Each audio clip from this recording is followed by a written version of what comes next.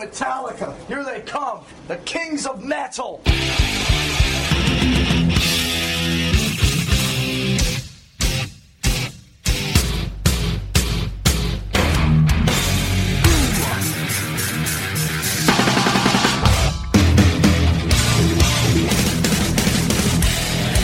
On a bird. This is Johnny Z, and you're listening to Metal Up Your Podcast.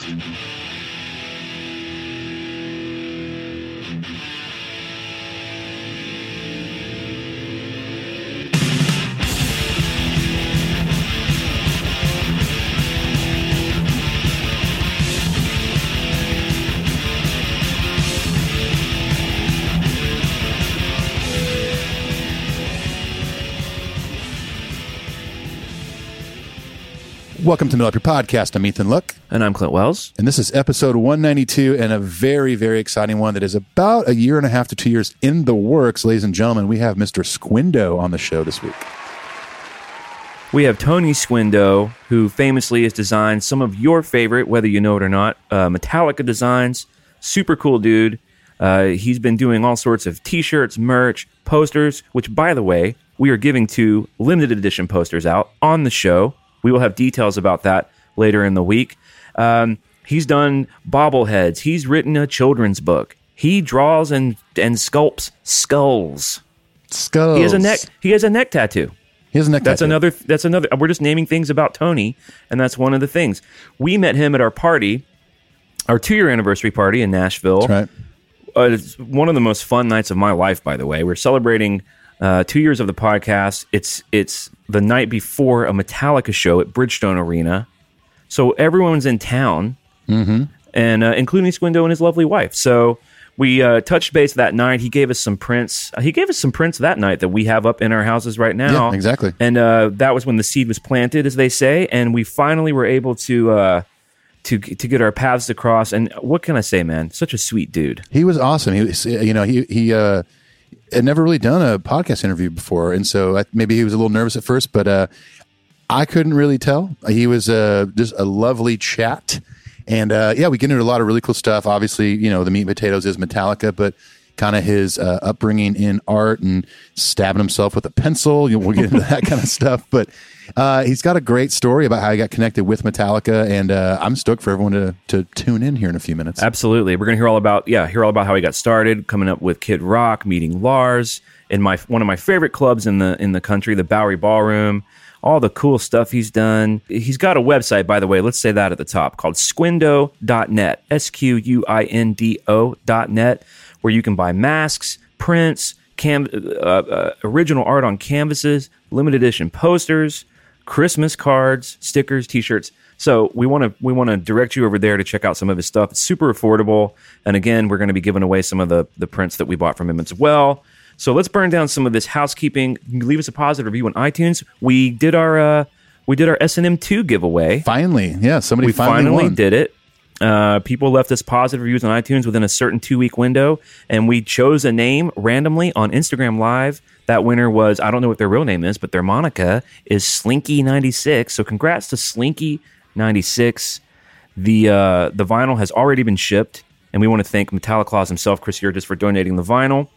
If you really dig the show, beyond leaving a positive iTunes review, which is really easy to do, by the way, so easy. But you can support us on Patreon, patreon.com/Metal Up Your Podcast, and we're going to be giving away an S&M 2 Deluxe box set on Patreon here soon.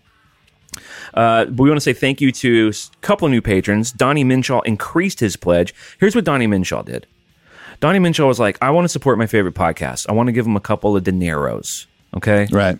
Basically like a cup of coffee a month. Exactly. Then Donnie said, I'm not giving enough. I'm going to give them more dineros. How about 2 cups of coffee? So he increased his pledge, and for that we thank you, Donnie. You are a valued member of the Metal Up Your Podcast family, and we want to thank Chris Ewens, who is now on board the Patreon train, and may I say, at the highest level that we offer, which is just incredibly generous and amazing. We thank you guys, to all of you past and present Patreon members, and to all of you who listen in general out in Metal Up Your Podcast land. We love you. We love and you. You know what? Lucius loves you. As does Valentino. Honey, they love you. They're dogs. But that doesn't mean they don't have love in their hearts, even though they're dogs. And some people are afraid to get killed by a dog. But listen, Lucius and Valentino are only going to just lick your face to death. You know what'll kill you before a dog will? Not being loved. That's right. Amen. Amen. We've been doing these Zoom hangs out with the Patreon members, which has been a lot of fun. Just So another fun. reason to hang out. And I got to tell you, man, it's if you would have told me what's it going to be like to get 25 to 30 people in a digital chat room watching a Metallica gig, how do you think that's going to work? I would have said probably not great. Not well. But it actually works out well. We all just watch it together and chat the whole time. It's so much fun. We're having cocktails. We're catching up with each other. It's super fun. Our Rome guy shirts are going to be shipping as soon as they land on my doorstep, which is any day now. I can't wait. We got the quarantine covers. You know what those are. We got the cover art with Blackens. You know what they are. You know all this stuff. Who doesn't know, honey, please? How about the socials, Ethan? How about those socials? How about the dreaded socials? Spitify. Instagram. Twitter. YouTorg. You Torben. Listen, we're on all the socials. Good God. I mean, look, the social media is not good for you. And I, as your friend, I must recommend that you get off of it immediately. But as a podcast host who wants to be connected with you lovely people out there, you got to follow us on all the socials. That's right. Yeah. Stay off, but get on. I don't know how to bridge the gap there, but maybe just stay on the horse until it starts bucking, and then get off, and then if it stops bucking, maybe get back on for a little bit. Now, here's the age-old, easiest way to get a hold of us ever since the beginning, Ethan, was always metalupyourpodcastshow@gmail.com. Mm-hmm. We get tons of emails. We cannot read all of them on the show. We whittled it down to 5 per week, but we do read them all personally, and we definitely usually respond to them all personally. So write into us. Let us know what you're thinking, how you're doing, what you think about the show, what you think about your dog. That's right. We're going to do that now in what we lovingly refer to as the email portal!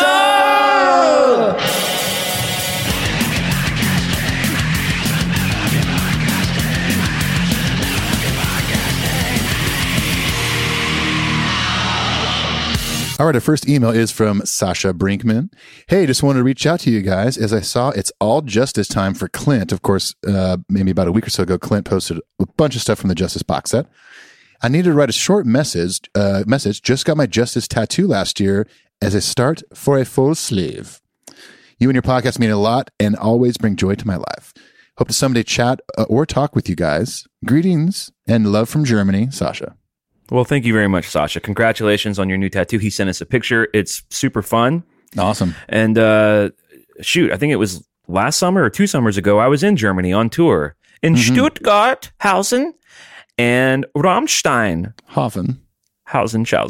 And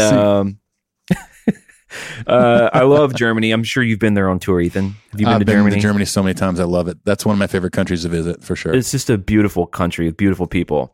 Thank you, Sasha. Kate Kofstad says, hey, dudes, this is my second time writing in, but just wanted to let y'all know how much I love the show. Every week I look forward to hearing you guys joke and riff on our favorite band. The commentary episodes are my personal favorites because it's so fun to hear you two and Paul say pretty much exactly what I'm thinking, since as a younger fan, I don't have many peers to talk to or to talk with about Metallica. Anyways, I recently listened to Reload, Rehearse, and Request, our episode we did on that. It made me wonder, if y'all had a time machine, which 5 rock metal concerts would you choose to go to? Not only Metallica. Kate says, personally, my top 5 would be number 1, the first S&M. Number 2, Nirvana, Paramount 91. Number 3, Queen at Wembley Stadium, 1986. 4, The Cunning Stunts taping. 5, Pearl Jam, Pink Pop 92. Keep up the great work. Peace. So maybe not a top 5, but what jumps out to you as a concert you wish you had been at? I mean, as far as Metallica is concerned, 2 immediately pop out in my mind. S&M 1, and also a Stop on the Guns Metallica tour. Okay. I never got to see that. I almost got to go, but Mom and Dad wouldn't let me. I agree. For me, it's that the Guns Metallica co-headline with Faith No More opening while supporting my favorite Faith No More album, The Real Thing.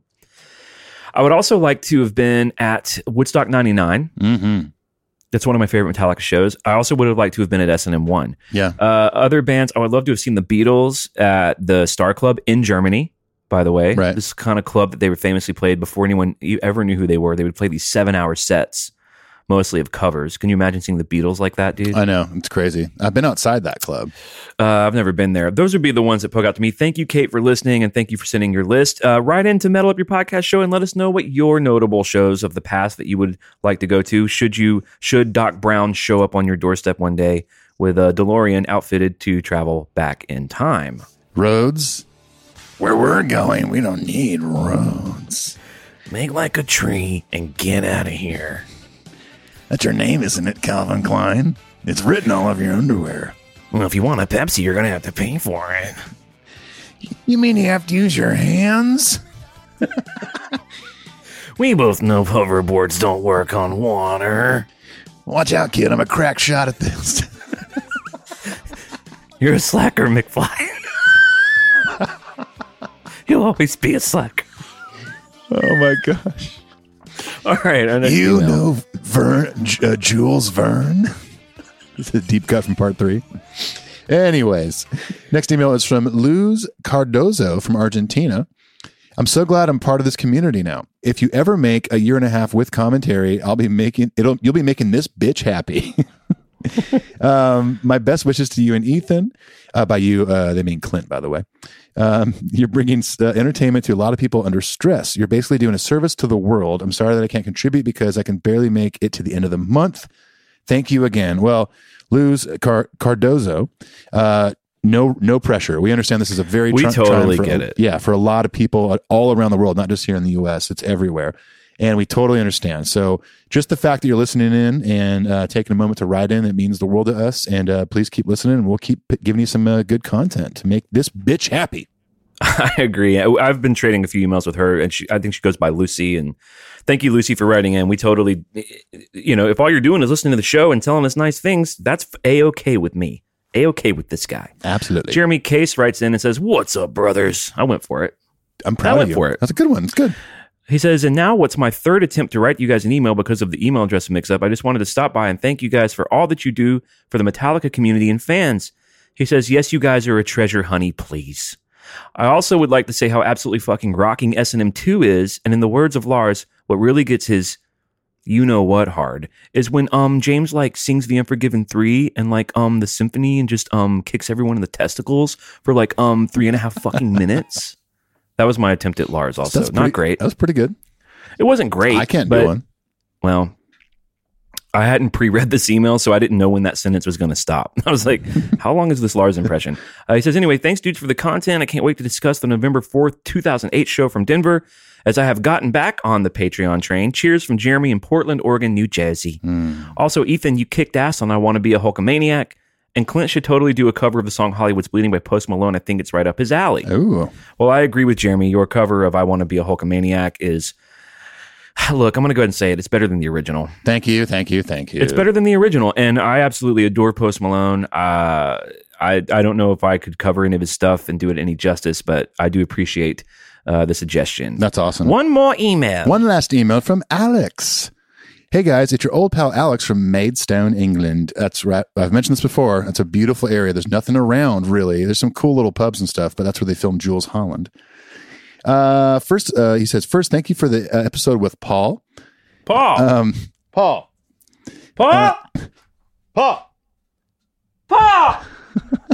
He's not here. Your family's so confused. Yeah. Honey. Well, what's new? Honey, Paul doesn't live here. I've told you a million times. Why do you keep shouting Paul, Daddy? Anyways, he goes on to say, "Always a golden show when the you three team up. With regard to S&M 2, I've digested it for a week, and it's just pure joy. Some of the new tunes really suited the orchestra arrangements, and it was great to finally hear Outlaw Torn with the orchestra. I know, right? That's what I said." Haha. He says, "Sorry, Ethan. It's okay." Goes on to say, "The highlights for me were the spine-tingling version of Anesthesia, the haunting Unforgiven 3. God bless Metallica and their adventurous spirit. All the best to you. You guys stay safe, and thank you." Thank you. Alex from Maidstone, England, New Jersey, England. We're going back in time. Thank you. Don't mean my thank you. That's the power of thank you. If this is a thank you. Well, listen, man, let's get the hell out of the email corner and hear from our new friend, Tony Squindo. Let's do it.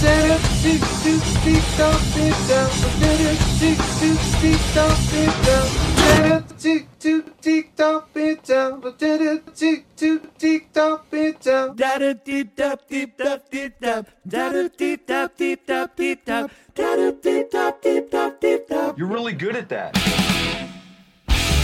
Hey everyone, this is Ethan and Clint. We're here to tell you about supporting the show via Patreon. That's right. Every week, Ethan and I work hard to bring you the best Metallica content possible. If you think the show has value, consider supporting us on a financial level at Patreon. For $5 a month, or the price of 2 cups of coffee, you can ensure that Metal Up Your Podcast continues to grow in quality and content. But that's not all. In addition to being able to help sleep at night for supporting your favorite podcast, we've also come up with incentives to say thank you that are exclusively available to patrons. For example, for a pledge of $5 or more, you immediately get free downloads of every Cover Our World Blackened EP. Ticket giveaways for shows like S&M 2 and Slain Castle. Box sets, rare vinyl, Metallica memorabilia like S&M 2 guitar picks. Email priority, meaning we'll read your email first on the show, with a chance to ask guests like Hailstorm, Jay Weinberg of Slipknot, and Metallica Road Crew your very own questions. And the opportunity to come on the show as a guest for our Metal Tales bonus episodes, in which you can tell us all about any Metallica show you've been to in the past. All this and more for becoming a patron and supporting Metal Up Your Podcast. We couldn't do this show without you, and to everyone on the ride with us, we sincerely thank you. Peace. Adios.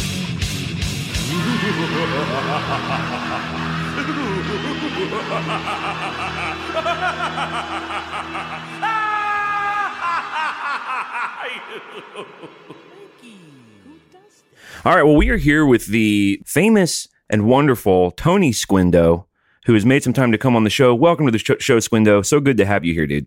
Thank you. Now, my first question for you, now that we got you here, is you were a known person in the Metallica world. Everyone knows the four guys. Everyone knows Bob Rock. There's a sort of there's like a ring of people, an echelon of people that keeps going back. You're in one of these with a lot of the famous artists associated with the band, like Pusshead. Are you aware that you're one of those guys in the Metallica camp? Kind of freaks me out every time. It blows my mind. The whole concept just blows my mind. I don't believe it. I never told anybody really that what I did, because I'm like, nobody's going to believe me. It just sounds so made up. Oh yeah, I drove for Metallica. Yeah, all right. Yeah, totally. Like, yeah, right, dude. Sure you did. You're like, no, for real. Like, I have James Hetfield on my phone.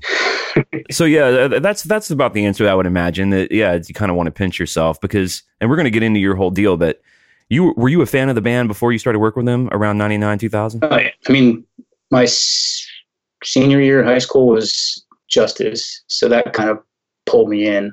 I didn't really know much before that. My family's a bunch of hippies, so I didn't hear decent music until halfway through high school. Oh, wow. And didn't see them until Black Album. I saw them, first show was Guns N' Roses in them.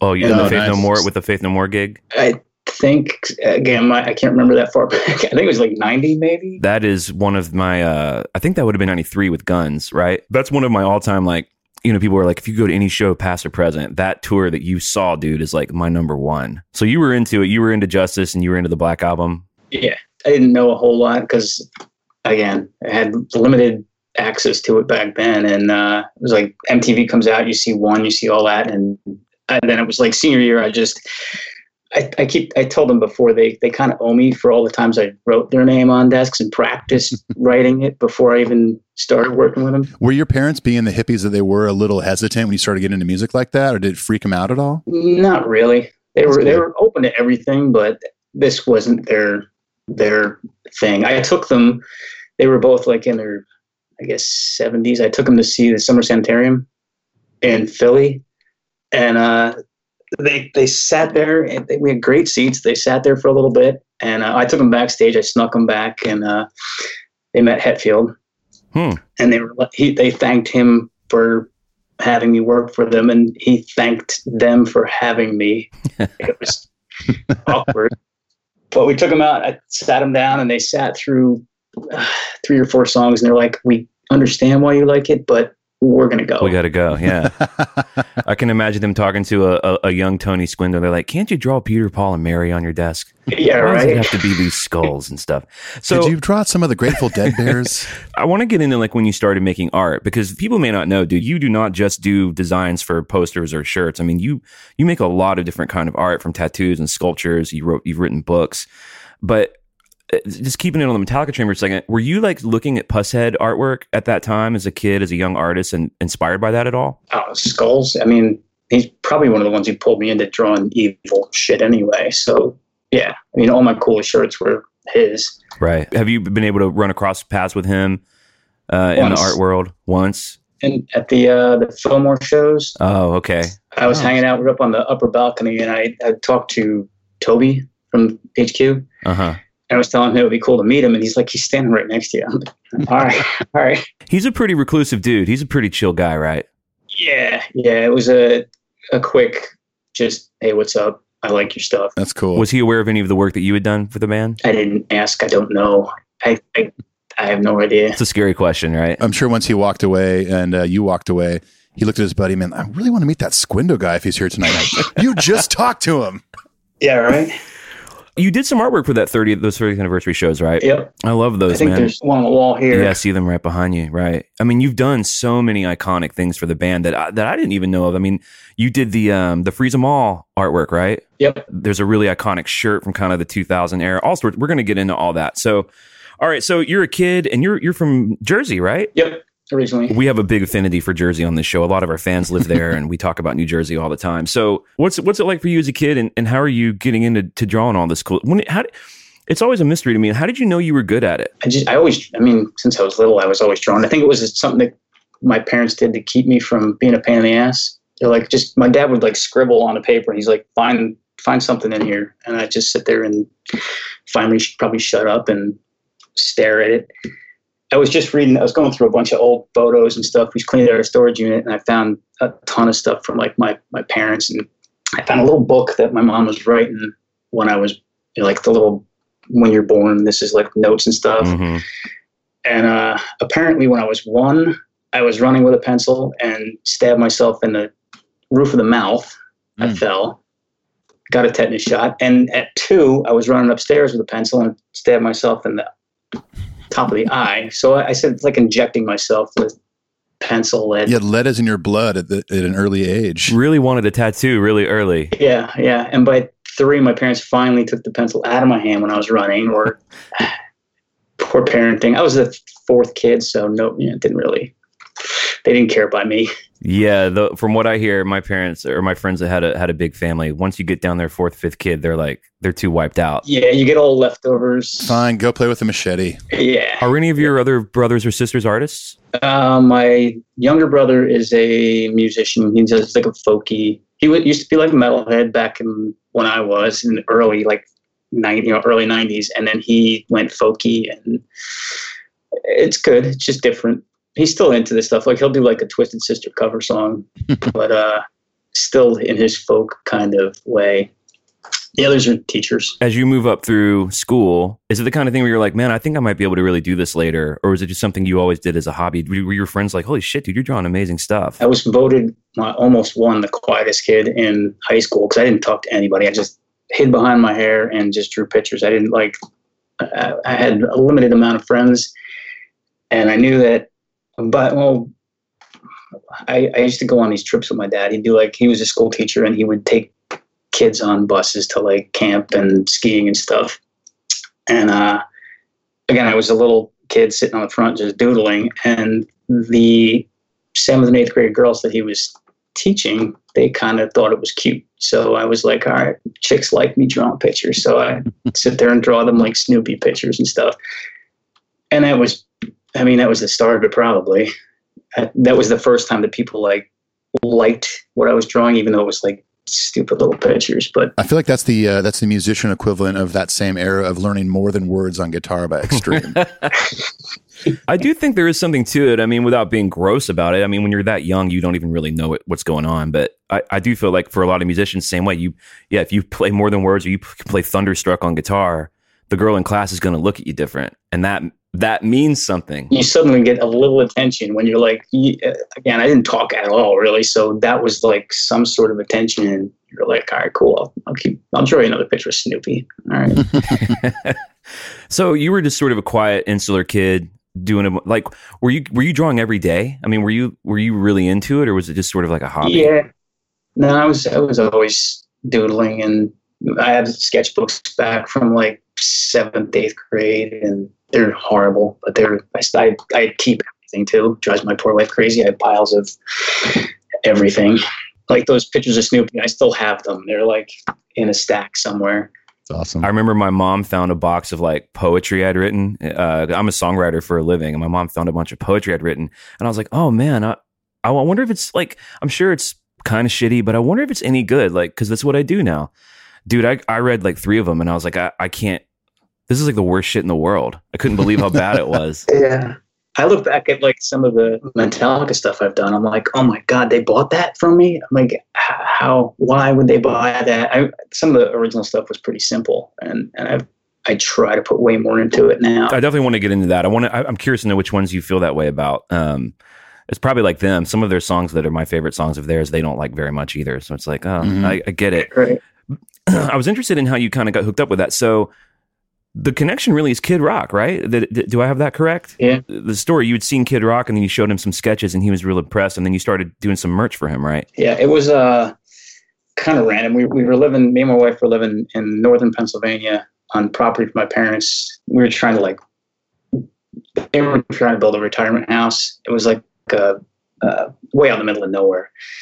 So they stuck us on the property to kind of like, you had to be on the property for so long before you could get electric or anything. So we volunteered, being, idiots. And we were up there for 4 years. And by the time, after the 4 years of being like totally broke, we had like welfare broke. We were like, screw it, we got to go back to Jersey. We were living in my wife's parents' basement, and working. She was going to school. I was working 2 jobs and trying to do freelance stuff. Master!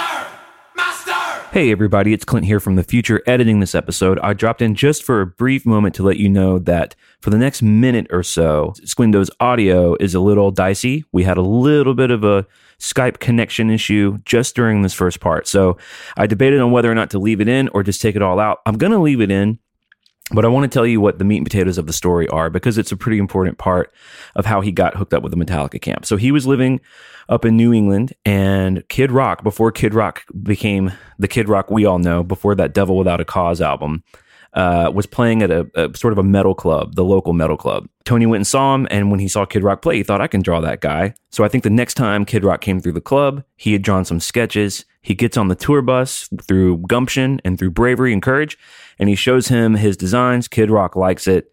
Boom, he's doing merch for Kid Rock. Then the next part of the story is he's seeing Kid Rock and Limp Bizkit at the Bowery Ballroom in New York City, and he's hanging out. He's obviously a guest of Kid Rock because he's homies with Kid Rock at this point, and he's up in the dressing room, super packed, tons of people everywhere, but in the very back of the room, Kid Rock is talking to one Mr. Lars Ulrich. Tony's wife encourages him to go talk to them, to take the leap, give it a shot. So Tony goes over, Kid Rock introduces him to Lars.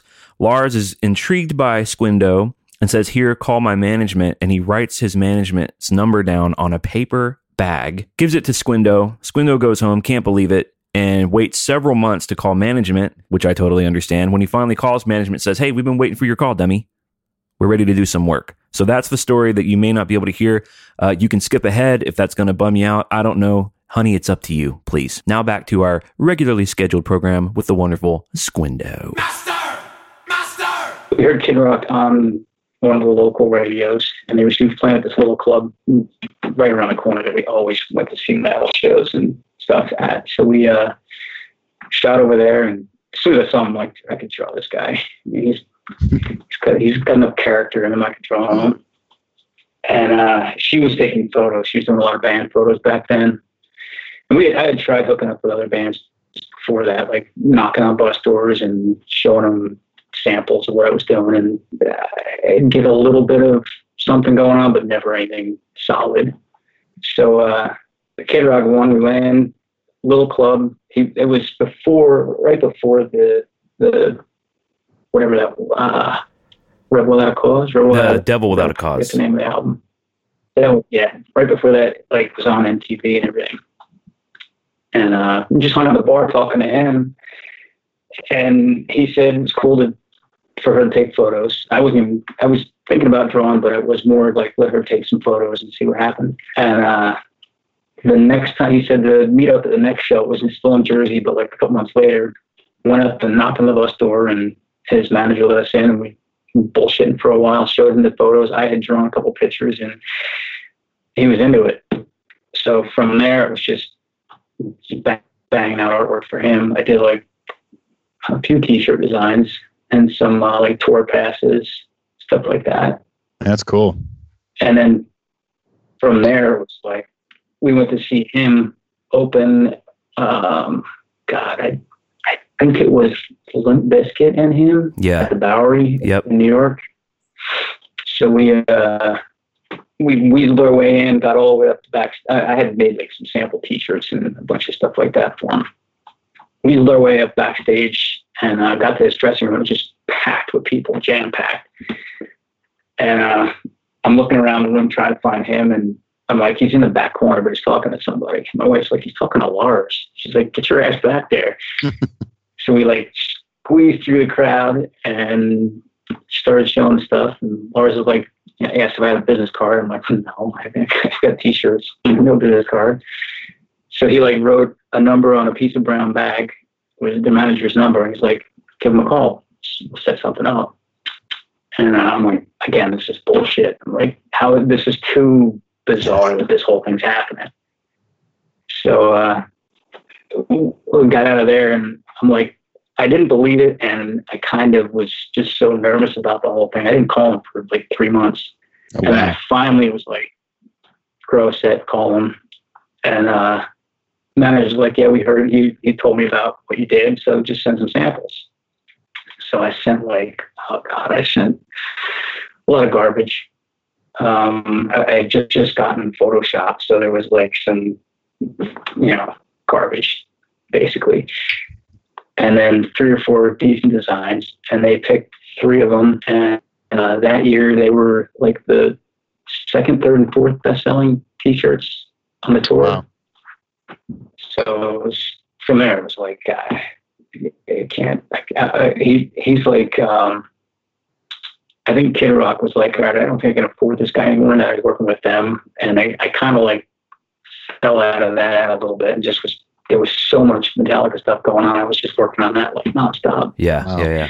That's amazing, dude. I love that story. I mean, I've played the Bowery Ballroom a lot. It's a tiny ass green room upstairs, and so you see Lars. He writes the number down on a paper bag. You call management. You still have the bag? Nice. Of course. Yeah. You really do save everything. You finally call management. I've been in that place too, man. They're like, give someone a call. They want to hear from you. You're like, I don't know. And then you wait. So then that's when it took off for you. What were those? You said that it was like the top 5 highest selling t-shirts. What were those t-shirts that you did? Do you remember? I'm sure you do. It was the 4 faces, like cartoon in an oval. The little firehead guy, he's like crouched down with his hair kind of on fire. And a little kid pulling a rabbit's head off, a stuffed rabbit's head. I mean, and that one, my wife's like, they're not going to want that. I'm like, hey, whatever. I just threw it in the mix, and they're like, all right, that's cool. And apparently, like, Hetfield said something like it was time for something a little different, and I just was right place, right time. Yeah. I read they gave you no input, like they just sort of hired you and let you go, right? Yeah, there was every now and then you'd get something, usually from James, like an idea or something to work with. But for the most part, it's just like, draw it. If we like it, we want it. No real changes. Just if we don't like it, scrap it. Now, at this point, are you, because you said Photoshop you just recently got, and Photoshop was still somewhat new at the time. At this point, were you at all sending them like scans of what you actually drew, or were you scanning it and then kind of touching it up in Photoshop to send to them? Pretty much just, I draw everything by hand and scan it, and I'd send like, I would usually, for them, I'd go crazy and just do all the coloring. Everything was so short notice too. A lot of it back then was just draw it, color it in Photoshop and Illustrator, and just get it out to them. So I kind of felt like if I just sent them sketches, they might not like it. So I kind of go a little extra crazy. Yeah. And there's a bunch that they didn't use that was maybe kind of wasted time on it, but I mean, I'm working for Metallica, so who cares? You're just going to sit there and waste time. So how quick would the turnaround be when you send them something? I mean, were you guys communicating via email with management maybe, or was there an art director involved too? Or back then it was all management, and then slowly it was. I got hooked up with their merch company, and I was back and forth with them a bunch then. But that was like maybe a year into it. Once they'd kind of, I guess you'd proven, that it was a good fit. Right. They maybe got a little more hands off. And then how did that transition into the posters? I mean, because I read you also were making you did some bobbleheads and stuff too. Yeah, that was a little bit late. I don't remember when anything is. I don't know dates at all. It was like the beginning, you meet them, and that was cool. And then from there, it was just like a blur until now. It's like when I just finished the last stuff up, and we're like, I wondered how many times I've drawn James or any of them. Yeah, right. My wife's like, that sounds like a total waste of time. Like sitting there and going through all that and trying. You used to have like a contest and see if anybody can guess. I'm like, they would know better than I would because I have no idea. Well, how does it work without getting the actual numbers, obviously? But like, they commission you because you're basically a freelance artist, right? You work for yourself. So They say, hey, we need something for a shirt or whatever it is, and you're going to submit several options. They're going to choose one or two. Do they just pay you per piece? And is that a rate that you negotiate yourself? How does that all work? We set up prices back with management back then, and every now and then it goes up a little bit, but it's basically just that you buy the piece outright. And then they own it. You don't license it to them. They own the art. In the beginning, like those first three I did, it was like I had no idea what I was doing, so I like copyright them and everything. And they were like, "All right, we're going to buy the copyrights from you." And then from then on, there's no like contract or anything. They know I'm not going to use it for anything, and it's theirs. So my sense about you, not knowing you very well at all, but just being a fan, and then of course being a huge Metallica nerd, is that there seems to be a sort of connection with you and James in terms of the stuff you're into. And I think that probably played a lot of part in him recognizing what he liked about the work you did. I'm thinking kind of about hot rod culture too. Right. Because you come from that world also, right? Yeah. I don't know how it all fits in. It's just, we just have a lot, I guess, like that kind of crap in common. Cars and art and the tattoo kind of world. Anytime I see him, it's like, what car, what's your new tattoo? What kind of car? What, like showing him pictures of whatever. And it just kind of goes on from there. Yeah. Have you been able to see his new book with his cars? I'm sure you've seen some of those cars. It's amazing, right? Yeah. I know a couple of the guys who built them, and their guys are super cool, and the cars are just amazing. I mean, especially seeing them up close in person, you're just like blown away by these. Like the Black Pearl we saw at a show, like Rick Dorr, we were hanging out with him, and they take the car off the trailer, and I'm just like drooling over the thing. And some little kid comes up and he's like leaning on it. I'm like, oh my God, like stop. Get away. Yeah. I mean, my cars are crusty. They're clean and cool, but they're not like that. Yeah, I got a 65 panel truck, Chevy panel truck that we've driven everywhere. It's been to California a couple times. We drove it to Texas a bunch for car shows, and we took a couple of cross-country trips in it. Is that the truck you're sitting in on your website? No, that's my other one. That's my 31 Chevy pickup. My brother bought that. My brother and my dad bought it back in 84, maybe 83. And we used to take it to little car shows. He never really, this is a total hippie brother.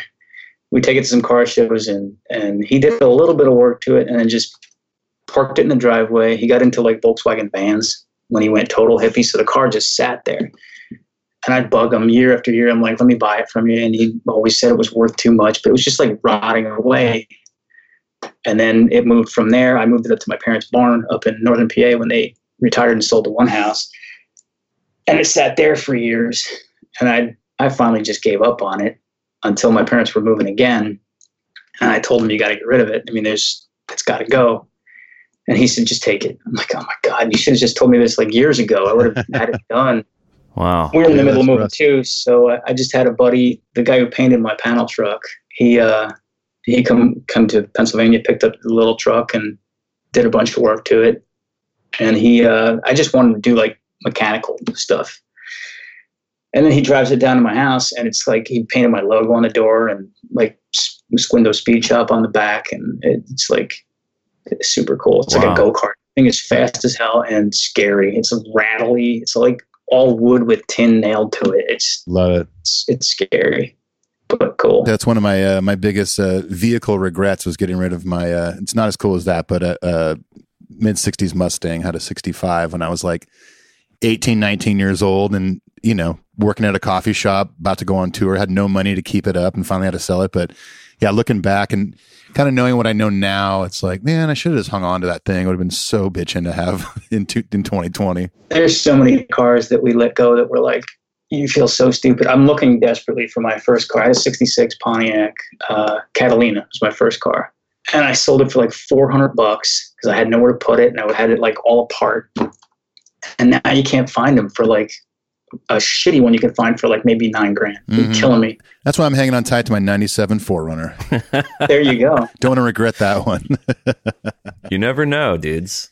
I see you got some skate decks behind you too. Are you into skate culture also? I can't. I fall down a lot. So my wife's brother was pro back in the 80s. Oh, cool. My grandmother grew up right next door to them. So they had a giant ramp in their backyard. So I'd go there and mess around a little bit, but I fell on my ass too many times. I'm like, this is not for me. What'd you recently do to your arm? I saw that on your Instagram. Was that an injury related to fast cars or anything like that? No, it was an injury of me being a dumbass. Did a number 2 pencil go through your hand or something? Oh yeah, we gave adult Tony Squindo another number 2 pencil, and that's what happened. Yeah, never do that. Never do that. I had worked around the house a bunch that day, and it was June 1st, I think. My wife came in to take a shower. I was out there just messing around. Like a tiki log I was carving into some kind of tiki because we just moved to Florida. I'm like, all right, I need some tiki shit around here. I was carving it with a little tool I found on Facebook and bought it on Amazon. It's called the Lancelot wheel. It's like this little chainsaw, 4-inch chainsaw hooked to a grinder. So the thing's moving crazy fast. And of course, I took the safety guard and the handle off because they were in my way. And I'm crouched down in front of the stupid thing, carving it. And the tool is like a rabid dog. It goes crazy every now and then. If it bites the wood, it kind of like tweaks. So it did that once. And I'm like, oh shit, gotta be more careful. And I did it again, dumbass. And that time the thing ripped out of my left hand, and it swung around and ripped into my left arm. Oof. Mm-mm. So the chainsaw blade, it gouged my arm. I looked down, it was just wide open. Ooh. I covered it up, shut the garage, shut the tool off because the tool's just still going. It's bouncing around the ground. Shut the garage up. I came inside and it's bleeding everywhere. And I'm yelling at her, just hospital. She's like, pops her head at the door. She's like, what? She's like, oh, God. We get in the car, and it's a 20-minute ride to the damn ER here. And they're doing construction on the road. So it's a 1-lane road, and our road's not moving. Our lane's not moving. So we got maybe halfway there, and I just went blank. I couldn't see anything. It was just like a light in your eyes. And we got there, and she's like, just hop out and run inside. I'm like, dude, I can't even see where I'm going. I can't hop out anywhere. She's like, can you park the car real quick and get the valet? Yeah. Had you just lost that much blood where you started to kind of get faint and pale and loss of vision and stuff? Paler than I am, yeah. Some inspiration for some new artwork too, though. Well, yeah, since then I took the tool completely apart. I'm like, that's going to be in some kind of painting or something, and I'll get rid of it. I can't even look at the damn thing anymore. It was 3 stitches on the inside, and I think 11 outside. Dang. And then 3 in my knee because the thing skimmed. When I was throwing it after it ripped in my arm, I threw it down and it bounced off my knee and hit the ground. The girl stitched me up, did a nice job with the line. There's you can hardly see anything. They kind of tucked everything in, but my pinky doesn't work anymore. It can bend it, but it kind of hangs. Was that like a nerve? It hit a nerve or something? Yeah, I cut enough to screw up these 2 fingers. The ring finger and the pinky are both a little tweaked. Does that affect your art at all? It affected my little shortcut buttons on the keyboard, but that's about it. And the knee ripped. I had tattooed a chipmunk on my knee, and it ripped his ear and eye pretty bad. So we're going to be doing like an eye patch or something on him after it heals up. So you're the type of dude that's hanging around at your house, like carving stuff, and you do sculptures and you write books. You're known for the visual stuff, but you do a lot more than that, right? Like you did that skull book, which I thought was really cool. You call it the Year of the Skull, where it's a picture for every day of the year, and some of it's tattoos, some of it's sculpture work, some of it's drawing. Yep. That was it was 2013. I did it, and I thought it would be like a good idea just to like get more out there with everything. So we picked something that I like doing, and I started doing those. And we did a tattoo convention in February. And one of my other artist friends is like, it's a good idea, but you're never going to do it because it's a pain in the ass. I'm like, shit, now I got to do it. So that was the year we had, my mother died that year. So it was like a nightmare. It was like too much. There was a ton of shit going on with family and that. And then after that, we hit the road and just did a trip to Texas and a trip somewhere else. I don't remember, but it was like, Detroit. That was, I think that was the year of the Orion in Detroit. Oh, yeah. Cool. 2012. The book came out in 13. But yeah, there was nights that it was like, I just laid French fries out on a McDonald's like plate. I'm like, there you go. This is my skull. Or I drew it in the dirt in the back of the truck. I'm like, this is it. I'm not inspired right now. What about the kids book? Tell me about the kids book. I've been doing trying to do books for a while. I have another idea that it's my next one. It's I'm doing a kind of a more graphic novel about monsters and hot rods. But the kids book I did, my brother's, the musician brother, he writes too. So he writes the book for me, and then I'll just illustrate it. I'll give him an idea, like a name for the book, and then he'll come up with a story, and then I'll illustrate. This one, I just came up with the idea of this little zombie who was like bullied. He's the smelly kid because he's, rotting. And I wish that was my excuse. Yeah. I wrote it up pretty quick. It was like a little rhyming kind of goofy book about him like finding friends in the cemetery or something. He's like this skinny little zombie kid with a hat, and people are like, oh, is that supposed to be you? Like they're stealing your hat? And I'm like, whatever, because I'm pale and skinny, maybe. And rotting. And rotting. Yeah, I did that one, and it came out really good. It had pretty good response to it. And I have one copy of it that I've had everybody sign, like random people and famous people. And I got one page where Hetfield drew, like, he changed the character into like some like little like beatnik looking dude. But yeah, it's like a little special little book of mine. The new one I'm working on, I started in like 2004. I came up with the idea for it. And it's been on again, off again. I work on it for like a month and I fall away from it. But the COVID deal has made it so I was not working for a while. Once they canceled all the festival shows, I had like nothing to do. Yeah. So I just focused on that, and it's the whole book is going to be like 3 or 4 stories, and I have the first one almost done. And that one too, Hetfield came up with the character for the book years ago. It was like I was going to do a cartoon originally, was my plan. And he was kind of into it. He's like, here's, he had some ideas. We were just bullshitting one day at one of the shows. And he named the dog. He's like, you need a shop dog. So I'm like, all right, keep involved in this somehow. I need you involved in this. Well, what's your estimation of James as an artist? Because he's drawn some of their kind of iconic. I mean, he drew their logo. He drew the scary guy. Even to me, it's still a bit crude, but I think it's pretty badass. He designed the ninja star out of the M's. His style, like the scratchy style right away. Like his scratchy font that he did, I just kind of went crazy with it and made a whole font out of it. But it's his. It's cool. He did a few little sketches and would send them to me, and I'm like, or like I'd get an email, or I think that there's one I have an actual sketch that I'm like, this shit's getting framed up. Yeah, it's like totally. Unlined paper, like I think it was the 20th anniversary or something. It was a couple of X's. It was before that we did the 30 year. Mm-hmm. But yeah, it's cool. He's got cool stuff. Well, so when you're doing work for them, and I want to get into the posters for a second, because I'm fascinated by anyone who does concert posters. Because the concert posters almost have nothing to do with the show. Like sometimes they do, but they're almost like their own. Because the one you did for Nashville is like a country dude with a guitar, a skeleton guy. Which, Ethan, I think you have that up in your house, right? Yep. Yeah, I've got that. Yeah. So sometimes they seem to make sense with what's going on, and sometimes they just seem kind of like one-off ideas. When you're sitting down to do anything for Metallica, are you like thinking about their aesthetic? How much of that comes into your mind, or do you just sort of trust your own vibe? You called it like creepy and cute vibe before, like, are you leaning on your own aesthetic? Or are you thinking a lot about what they've already done, what they're trying to do? I've always wondered about that. I know for every city I've done, I kind of try to make it somehow connected. Right. Nashville was, it was cowboy, and I knew that Hetfield liked all the filigree kind of style.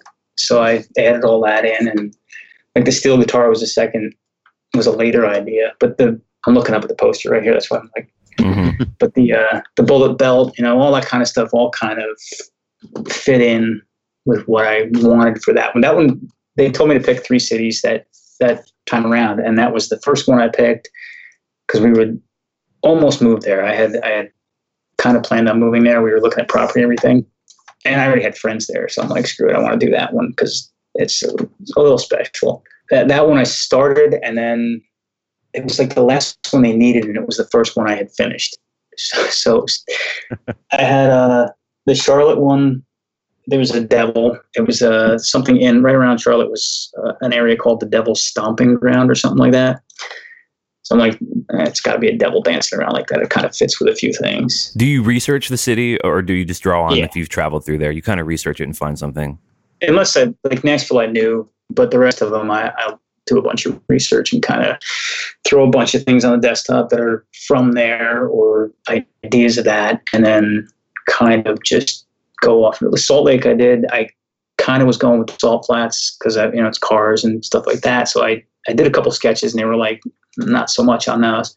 But then I did the tentacles mirrored, and that kind of worked. Are those all pretty much first drafts, or did you get any feedback and do some edits or anything? The Salt Lake, I think, was the only one that was not. I drew cars first, and they were like, not so much. The rest of them was, I'd send the sketch, and they were like, go with it, work from that. Is it normally the case that they'll on a tour they've got a handful of other notable artists, and they'll have you guys just pick certain cities? Is that the normal way that you've been doing it? These were the first ones, besides like the Fillmore show. These are the first ones I've done. So I don't know how they normally do it. They just, the merch company called and they were like, we need you to pick, if you want to do it, we got to pick 3 cities for this tour. And then like the European tour, I just did the Lisbon one. And it's just a flat rate per piece? No, they send me posters to sell. That's my payment. Ah, okay. Oh, cool. So you don't do any of the lithograph or the foil or anything. Do you have to do anything special for the variants like that? I just pick the colors and pick the type of paper. Like if I didn't want to go foil, I wanted to go with a different color or something, that would be my choice. But they print them all out there and then just send me the stack of them. My guess, I'm not a huge poster collector, but I know that so many people are. My guess is that works out pretty well for you to be able to sell them. Much better. I would probably not charge enough. So this is way better for me. Yeah. And it's kind of cool. I hang them up, and then it's kind of a cool, especially the Nashville one, how kind of sought after that one was. It's just cool. It's cool to see the hype over them. Yeah. Well, a lot of them are so limited too. In regards to, just one city, a place like Nashville, looking at 16, 18,000 people just for one show. What are they limited to at the shows? Like 500, I think, or something like that? I think so. When I walked into that show, I saw the posters for sale. I'm like, I'll get it on the way out. And they sold out so fast at that show. I had a friend get it for me because I was running late. I was in a rehearsal, and Clint and our friend Paul were already down there. I had a friend hit me up and said, hey, I'm going to be able to get you the Nashville poster. Do you want me to grab it? And I was like, yes, because I already heard at other shows they're selling out before the doors even open sometimes. Yeah. That one I hadn't even gotten the posters at home yet. We hit the road, went to the show, and we put them up on the website because I had the image, and they sold out before the end of the show. I had already sold out, and I wasn't even sure exactly how many I was getting. I thought I knew, and we got home. I'm like, shit, did we sell more than I have or more than I'm going to get? And it worked out all right. But I was a little worried there for a minute. It must be such a trip to see your artwork like that, especially being a fan of the band. Like at the show up on the screen. Yeah, dude. The very first one was when I did the first year I was working with them, and we went to the first show, and they flew me out to Minneapolis. It was Kid Rock, I think Seven Dust, and Metallica, and I had all the Kid Rock merch and all the Metallica merch that year. So it was like we walked in the doors, and I'm like just sweating. My wife's crying. It was like you look around. I had a white shirt that year, so it was like the 4 faces on the white shirt, and they were just like white everywhere.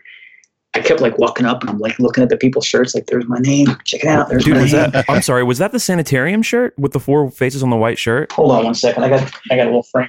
Like, hold on, I have my Metallica file right here.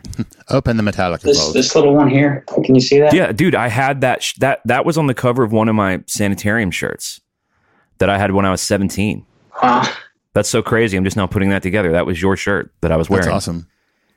So you roll up there and you see all the Kid Rock stuff and all Metallica stuff. Your wife's proud of you. I mean, that's a trip, dude. That's so cool. Yeah, that was like pretty epic day. It was the first, we met the band that day too. So we got backstage, and I'm standing there. Their guys like throwing a bunch of merch in a bag for me. I'm like, I gotta fly all this stuff home now. But I see Hetfield walk out in the hallway, and I'm like, this is Minneapolis in the winter, so it's freezing outside, and I'm just like soaked in sweat.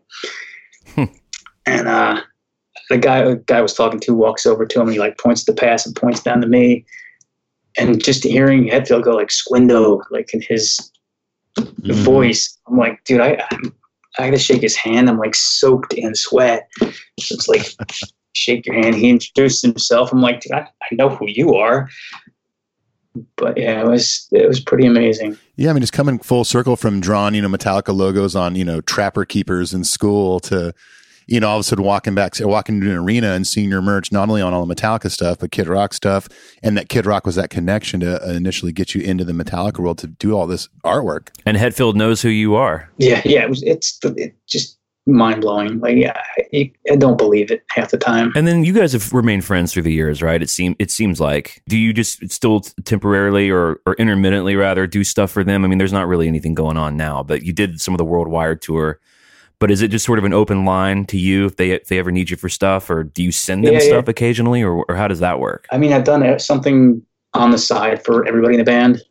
Oh, cool. I did all the stuff for Kirk's horror thing, the Kirk Von Hammett stuff. Yeah, the book or the like museum stuff. I designed like his little toy. I designed the logo for it and some posters and stuff. All his little passes. I did.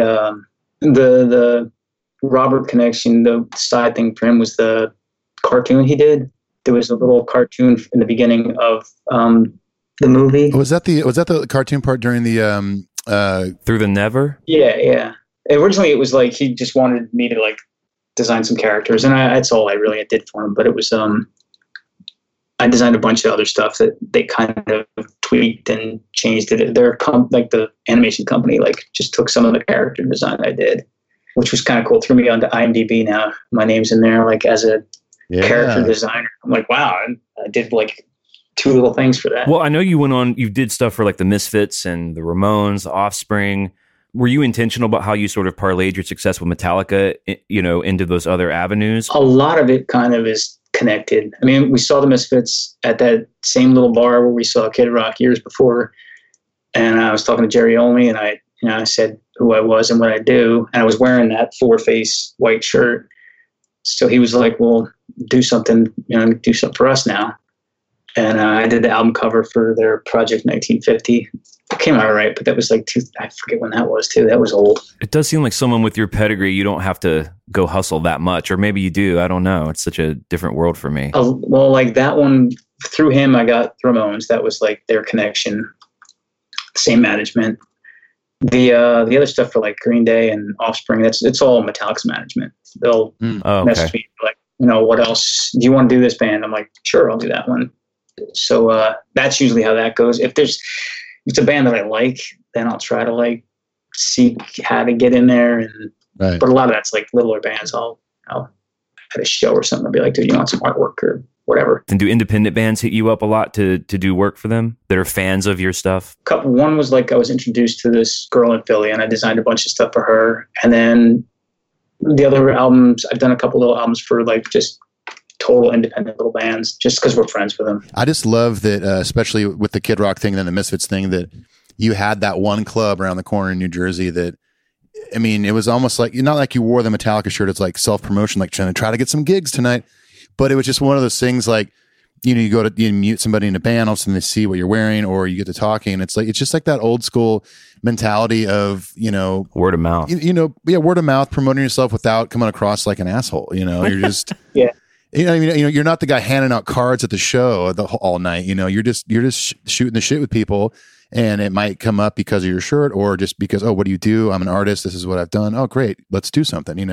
I love how organic that stuff can happen. Like just that push to Lars was like, I was super quiet even back at that point. My wife's just like, you got to go talk to him. Like this could change everything. I've told this one story before too. Well, we went to see them. It was Suicidal, Danzig, and Metallica. And I was with my wife, then we were just dating, and we pull in the parking lot and we're looking at all shirts. I'm like, I could totally trust stuff for these guys. And she's like, they can get anybody in the world, not to like be a dick, but they can get anybody. And I like to rub that in her face every now and then. I'm like, well, then she gets to be like, well, I'm the one who encouraged you to talk to Lars. So yeah. It evens out. And I took you to the hospital when you were bleeding out. And I took you to the hospital when you cut your whole arm off. Remember that, Tony? True. Yeah, she always wins. We got to meet your lovely wife at the party, and it is cool that she's a part of the story in the sense that she was encouraging you and stood behind you. I mean, how does she feel about you drawing all this crazy, weird stuff all the time? And just go in your office and draw. She doesn't really care. She'll give me some ideas too. Like I'll bounce the coloring, especially. I have such an issue with figuring out what colors to use. I had the Nashville poster. I had that probably in 30 different colors on my desktop. I had 2 computers just filled with different colors. And I'm like, I'll go and drag her in, and I'm like, which ones do you like? And she'll pick a few, and then I'll narrow it down, and I'll add a few more, drag her back in. She's like, you're killing me. Just pick a color. Wasn't there a variant of the Nashville poster? Weren't there 2? There was the gold and the red. And now, is that something that the merch company asked you to do? Like, look, we're going to make 2. One of them's going to be special. So you just fulfill that. You're like, cool, I'll do 2 versions. Yeah. Pick the one for the show. Pick the one that you're going to sell. And then the one you're going to sell on foil. You also did some artwork for one of Hetfield's battle vests too, right? Yeah. That's been my most traveled artwork, I think, ever. Yeah, every city in the world. That one too. I still, anytime we see him, I'm like taking a picture of it. I have a million pictures of it, but I'm like, it's still like, holy shit. How did that come to be? How did the battle vest gig come to be? I saw his at shows. He had like the other one with just the scary guy I had drawn on it. Mm-hmm. And I'm like, you got to do something better than that. So I messaged him. I'm like, how about I just do a vest for you? And he's like, sure, have at it.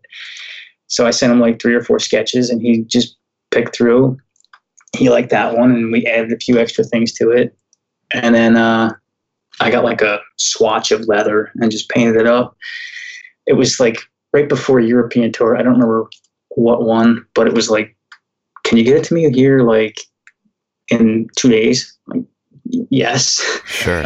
It still smelled like clear coat, and it was a little quick, but I sent that out, and his people like hooked it up on the jacket. He wears that thing all the time, dude. Yeah. Every time I see it, it just, again, blows my mind. And I told him, I'm like, yeah, I'll just do it for you. Just, can I do a poster of it and sell it myself? And he's like, I don't care. Just, do what you do. So I did that. I think it's a 2-color poster of just that image. And that's on your website, right? Squindo.net. That's where a lot of this stuff is. So yep. We will have mentioned this before, and we'll mention it at the end again too, but Squindo.net's where you can get the books, a lot of prints, and a lot of the prints, which are the ones that I have, they're like $20. They're super affordable. And then there are some of the nicer posters. And then you have like canvas art and like really limited. You have masks, COVID masks and stuff. Yeah, they go out. They go quick. Yeah. I think they're sold out right now currently, actually. I got to do another color pick another one and go with it. Have you ever done like a gallery or anything, or done a showing? I did a few. I was painting for a little bit, and I kind of stopped for a while. I was just doing like illustrating art. And we were living in Pennsylvania, and there was a gallery right around the corner. It was the Frank Frazetta Gallery. So, Molly had you covered and all that. So we went to that, and it was like mind blown again. You're like right there in front of the artwork. So I'm like, I got to start painting more, or never paint again, because this shit is like amazing. You did this new Cliff shirt, right? Yeah. The Squindo stack. Well, how did that come to be? Did they ask you to do that? I met Ray at the Obey Your Master show. Yeah. And his daughter, and I was just kind of bullshit with them. I met him and I was like blown away. He was just super cool, and he was checking out my art on my t-shirt I was wearing that night. And I gave him a shirt, and then I think I had messaged them about it. I drew something up, and it was just for me. So I think I messaged them, and they were like, cool. It must be so weird to make this stuff and then you let it go in the world, and then it's like, I saw there's so many like resellers of your shirts. I was looking online today, like they're all over eBay, or they're on these other third-party sites and stuff. It must be such a trip, dude. There's a funny one. All the sport things I was doing a couple years ago was like sport logos for the shows, and we were tweaking them into Metallica designs. Those things, I kept seeing them. They would pop up on eBay right away. Those things went so quick. People went nuts for those. Yeah. I was talking to the merch guy, and I'm like, I don't know if they're stealing it from me. They're stealing it from somewhere and reprinting. Oh. So I'm like, I'm going to post one up. I wasn't putting watermarks over all of them at that point. So I'm like, let me post one up, and I'll just spell Metallica wrong and see if it's from me that they're getting them. And sure enough, it was like, from China, you can get the Metallica shirt with the C missing. And I'm like, well, yeah, it's me. Sorry. I'll put watermarks over everything. Check out my Metallica shirt. yeah, big seller. Well, you had mentioned at the top. You'd mentioned that. Like, well, yeah. So what'd you end up doing? Was there any recourse that you could do about it other than put watermarks on? Yeah, I put the watermarks on. I bought one of the shirts from eBay just to see, and it's the Eagles, I think. It's so blurry. You can't. The back's fine. The back was just tight. They threw that together, but the logo, you couldn't see what it was at all. I mean, they're just taking this off. Maybe at best, 500 by 500 pixel design or something. Yeah. Online or there's been times that I post stuff too big too. I get my wife. I'll send it to her to post up on the websites or whatever, and she's like, "This file is gigantic. Like, tone it down a little bit." And as an artist, do you kind of? I felt this way with doing photography. I always hated putting watermarks on stuff, just because it makes me feel like I just cheapened it, or it just takes away from what the subject is. Yeah. She'll tell me throw a watermark on it, and I'll put it on. She's like, "Are you serious? It's half transparent, and it's in the corner. There's like, you're not covering anything." Right. And yeah, I hate putting them on. There's been a few, like there was one that I had done. I drew a design just to sell on my own. It was, I think, the anniversary of Ride the Lightning. I did like a skeleton in a chair, and I put it up on Instagram. And sure enough, it was, I think, somewhere in South America was doing shirts. They put Metallica across the top, and they were selling them. Wow. And I took the file. I didn't realize it was that big. I took the Instagram file, threw it into Illustrator, and converted it right away, and it was clear. I mean, my signature was clear. Wow. So it was like, I called management. I'm like, I didn't do it. I swear I didn't do this. This isn't me like trying to bootleg anything. Well, they've been getting bootlegged for decades at this point. I mean, that's been a little, underground sub industry for so long. I mean, one of the first concert shirts I ever bought was a bootleg Rush shirt in the parking lot of the Anaheim Pond, and $10 after the show, and really shitty quality t-shirt and terrible screen printing job. It's been going on forever. But yeah, I'm sure it's even harder to crack down on that stuff in other countries, especially like South America. It was a big regret of mine was seeing one of my shirts bootlegged and not buying it. It was like $10. The guys out front of the arena, and it was like a mashup of all my stuff. Like, we pull away, and I'm like, shit, I should have bought that. It's just hilarious to have that. You alluded to it at the top of the convo, but I'm curious, what are some of the ones that you've turned in that they bought, or that went on to have a life with Metallica, that you look back on now and you're like, oh man, I would have done it different, or not even submitted that one? Yeah, there's a couple probably from. It was probably like this, maybe the second or third year into it. There's one where they're like jamming out. That's kind of super simple. I don't remember the year. I know it was Jason was in the band, but I don't remember the year of that. But it was. I look back in that one. I'm like, there was another Firehead one I did that was like a girl shirt, and it's just not what it should have been. Is it because you've moved on as an artist, and you feel like you could have just done it better, like technically, or you wouldn't have even have liked the concept? Now, usually the concept's okay. I'm okay with most of that, but yeah, I put way more detail in everything now. I mean, back then I was doing everything on just shitty typing paper with like a marker and scan it in. And now it's like, I'll put it on some nice paper and think about it a little bit. Finally, in 2020, we'll get some nice paper now. Yeah. It's a little thicker than typing paper. What are you most proud of in the Metallica camp? What's one that you're like, damn, I really nailed that. It's really cool. The posters I love. I'm happy with all that. That they kind of like when you get the box in the mail and you open it up, you're like, holy shit, this is serious. Yeah, those posters are sick, dude. They really are. The next one especially, I really like the whole, everything about it just came out super cool. Yeah, I love the Nashville one. Is there any band or artist that you haven't worked with yet that you want to? Besides me and Clint. Besides us, of course. I'm working on your stuff now. I got it going. I always want to do like something for Ozzy or something for like Rob Zombie kind of. It was kind of like a draw I had. I did do something for Kelly Osbourne. Yeah, I read that. What'd you do for her? I had t-shirt design. I met her at the MTV Icon, and I did it was a simple little design for her. Again, one of those ones that you're like, look back on and you're like, I shouldn't have done that one. So you were at the Metallica Icon gig? Yep. My guess is you can pretty much go to any show you want to. Is that the case for you? If I can get there. If you can get there, yeah. Do you try to go to a lot of shows? Do you still enjoy just listening to the music? Yeah, we go I'm more than my wife. She's like, all right, fine, I'll go again. Because she's like not as much into the whole crowd thing now. Yeah. I'll try to go to as many as I can, especially like in the area. I'll hit anyone we can.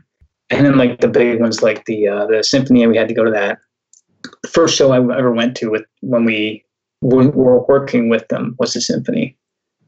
The first one. Wow. Oh, nice. So I'm like, we got to go again. Yeah, there was one year, I forget what year it was, but we kind of went down the East Coast. We went from Jersey to, my brother-in-law was living in Florida at the time. So we just drove down and hit a bunch of shows that year. We'll get like good seats or good like floor seats. And then we're like halfway through the show, end up in the nosebleeds just to like get away from the crowd and kind of get the whole view of everything again. My guess would be, I mean, I would recognize you because I've met you, but my guess would be there would be, if you were in the Snake Pit, for example, on the stadium tours, there'd be some people in there who would approach you and say hi to you, right? Does that happen? That's kind of new to me too. I mean, it's only been a couple of years since we started to like kind of meet more of the super fans and the whole like Metallica family people.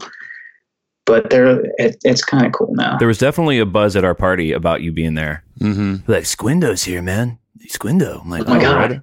Right on, cool. You know, I heard this guy Clint Wells is here too, though. Yeah, Ethan Luck's there. He's on stage right there. He didn't have a badass neck tattoo, and he hasn't done any art for Metallica, but he's here. Here? No one said that, actually.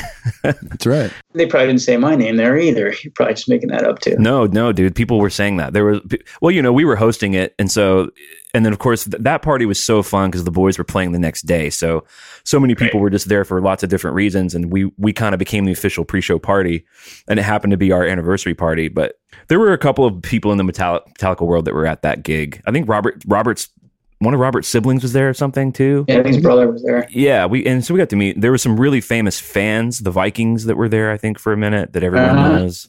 Met Club Mike. They go to all the shows. And Met Club Mike, I ate his burrito.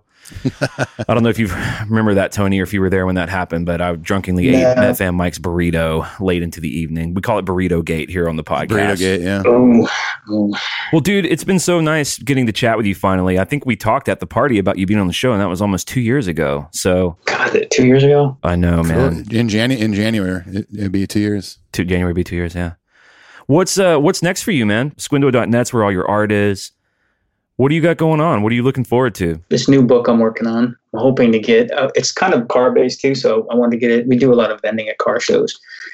So I wanted to get that kind of together and done before the next one, but I don't know if it's going to happen. It's been years working on it. It's coming along, but I spend way too much time drawing every image in this book.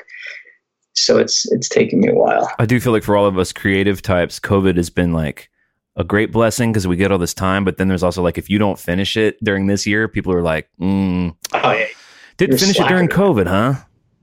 Had too much to do, what huh? What are you doing? Little busy, huh? There is, luckily I had, between that and the house we're working on, it's been like, I've been busy the whole time. And then they threw the drive-in thing at me. So that was a nice little bonus to do the artwork for that. I didn't realize that you had done that. So they threw it at you pretty quick. Yeah. It was like, God, I had like a couple weeks to do it.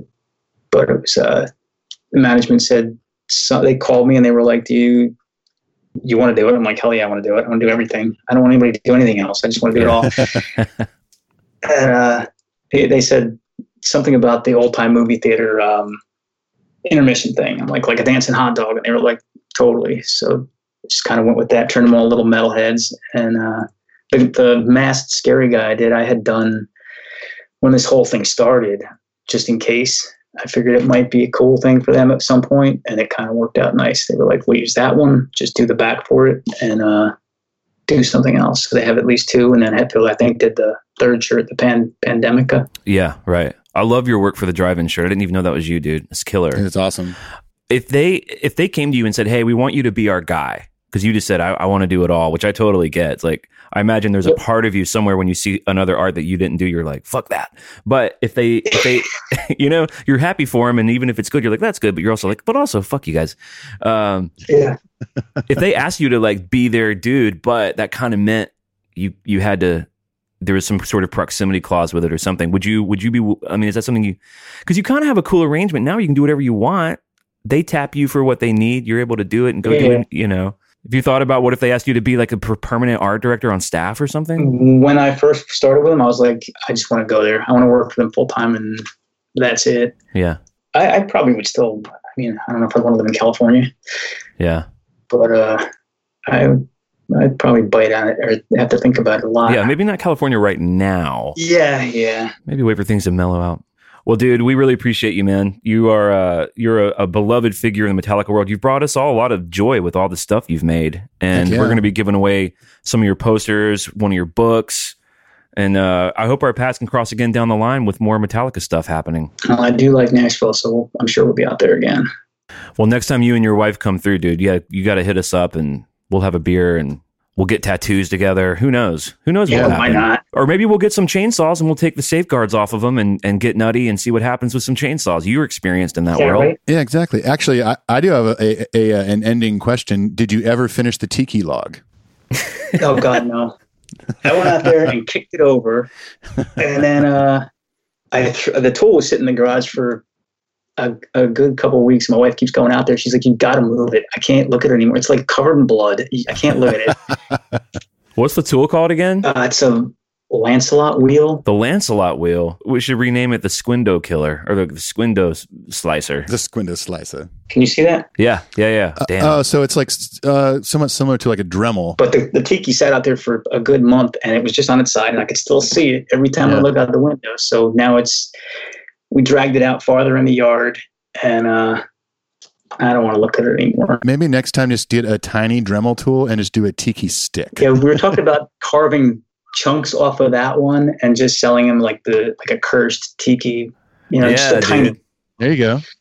So you rub a little blood on it. I was going to say the ones with the blood caked into it and baked in are even more expensive. Hey, somebody messaged me like right away, and they were like, "Is there blood on it?" I'm like, "There's no blood on it. Sorry, the blood's everywhere else. It's not on the tiki." They emailed you as in they were interested in it. Like, oh, is there blood on it still? Yeah.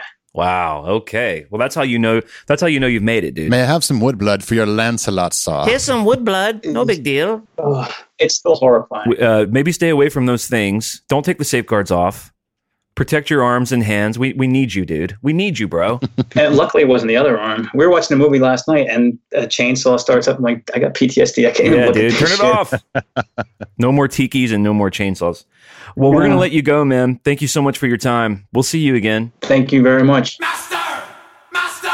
Well, there you have it. Tony Squindo. He's a treasure. He really Let's just is. call him what he is. He's a treasure in the Metallica family. He's a sweetheart. He's so talented, it makes me sick. It's insane how talented he is. I mean, right before I walked down to my studio to do this episode, I was gazing upon the show poster from the longingly from the Bridgestone Arena show that he did with the cowboy with the guitar, and I was just kind of looking at the detail of it, and I was like, gosh, I don't stop and look at this thing enough. And it's just that kind of talent, not everyone has it, and he clearly it was bestowed on him at a young age that he would go on to make such great artwork that we could all admire and enjoy. I agree. The people who are just born with that amount of talent, it's a small pool. It's me, it's Squindo, Right. it's you. Exactly. Three of us, really. It's the three of us, and it's a burden, but it's a burden that I accept. It's a responsibility that I accept, Ethan. It is. I mean, and it might be the death of us one day, but I mean, that's just kind of, Frodo didn't just take the ring thinking it was going to be an easy walk to Mordor, right? Oh, Sam. Samwise. It's so heavy, Sam. The ring. My precious. Here's what I'll tell you, man. Well, first of all, we purchased 2 of the limited edition Metallica posters and his Year of the Skull book. Specifically for giveaways, we're cooking up some more fun contests to give away. They're all signed, by the way, numbered and signed. Mm-hmm. And then Squindo, because he's a generous man as well as a talented man, is sending us more stuff to give away to listeners. So we're going to have we're going to have Squindo month, maybe. Yeah. Maybe it's going to be the month of the Squindo. Squindo Fest 2020. He had the Year of the Skull. We have the month of the Squindo. Yeah, what's wrong with that? Nothing. Exactly. But I'll tell you what, and we'll end with this. We'll let you sweet babies go. I am just so grateful to be a part of the Metal Up Your Podcast community. Mm-hmm. I love our listeners. I love the fact that it brings us into contact with someone as cool as Mr. Squindo himself. And I'm just feeling really grateful. And I'm feeling grateful for you too, my friend. Mm. I'm glad we met however many years ago and that we started this adventure together. It's been quite the ride. It has been quite the ride. I'm having a good time. I'm grateful for everyone listening. I'm grateful for you, Clint. And I'm especially grateful for that Hawaiian Metallica shirt you're wearing. I can't wait to get mine. I might just have to swing by sometime this weekend and pick it up. It's Aloha Friday, and I got to tell you, I got one for you, and there's one for Mr. Paul. Paul. He's still not here. And we will be going to fucking Hawaii real soon. Oh, real soon. Oh, yeah. And until then, we'll leave you all babies at home. Take care of yourselves. Take care of your families. Stay tight. Stay right. Peace. Adios. If you were our advisor, what would you say? Then I would say, delete that.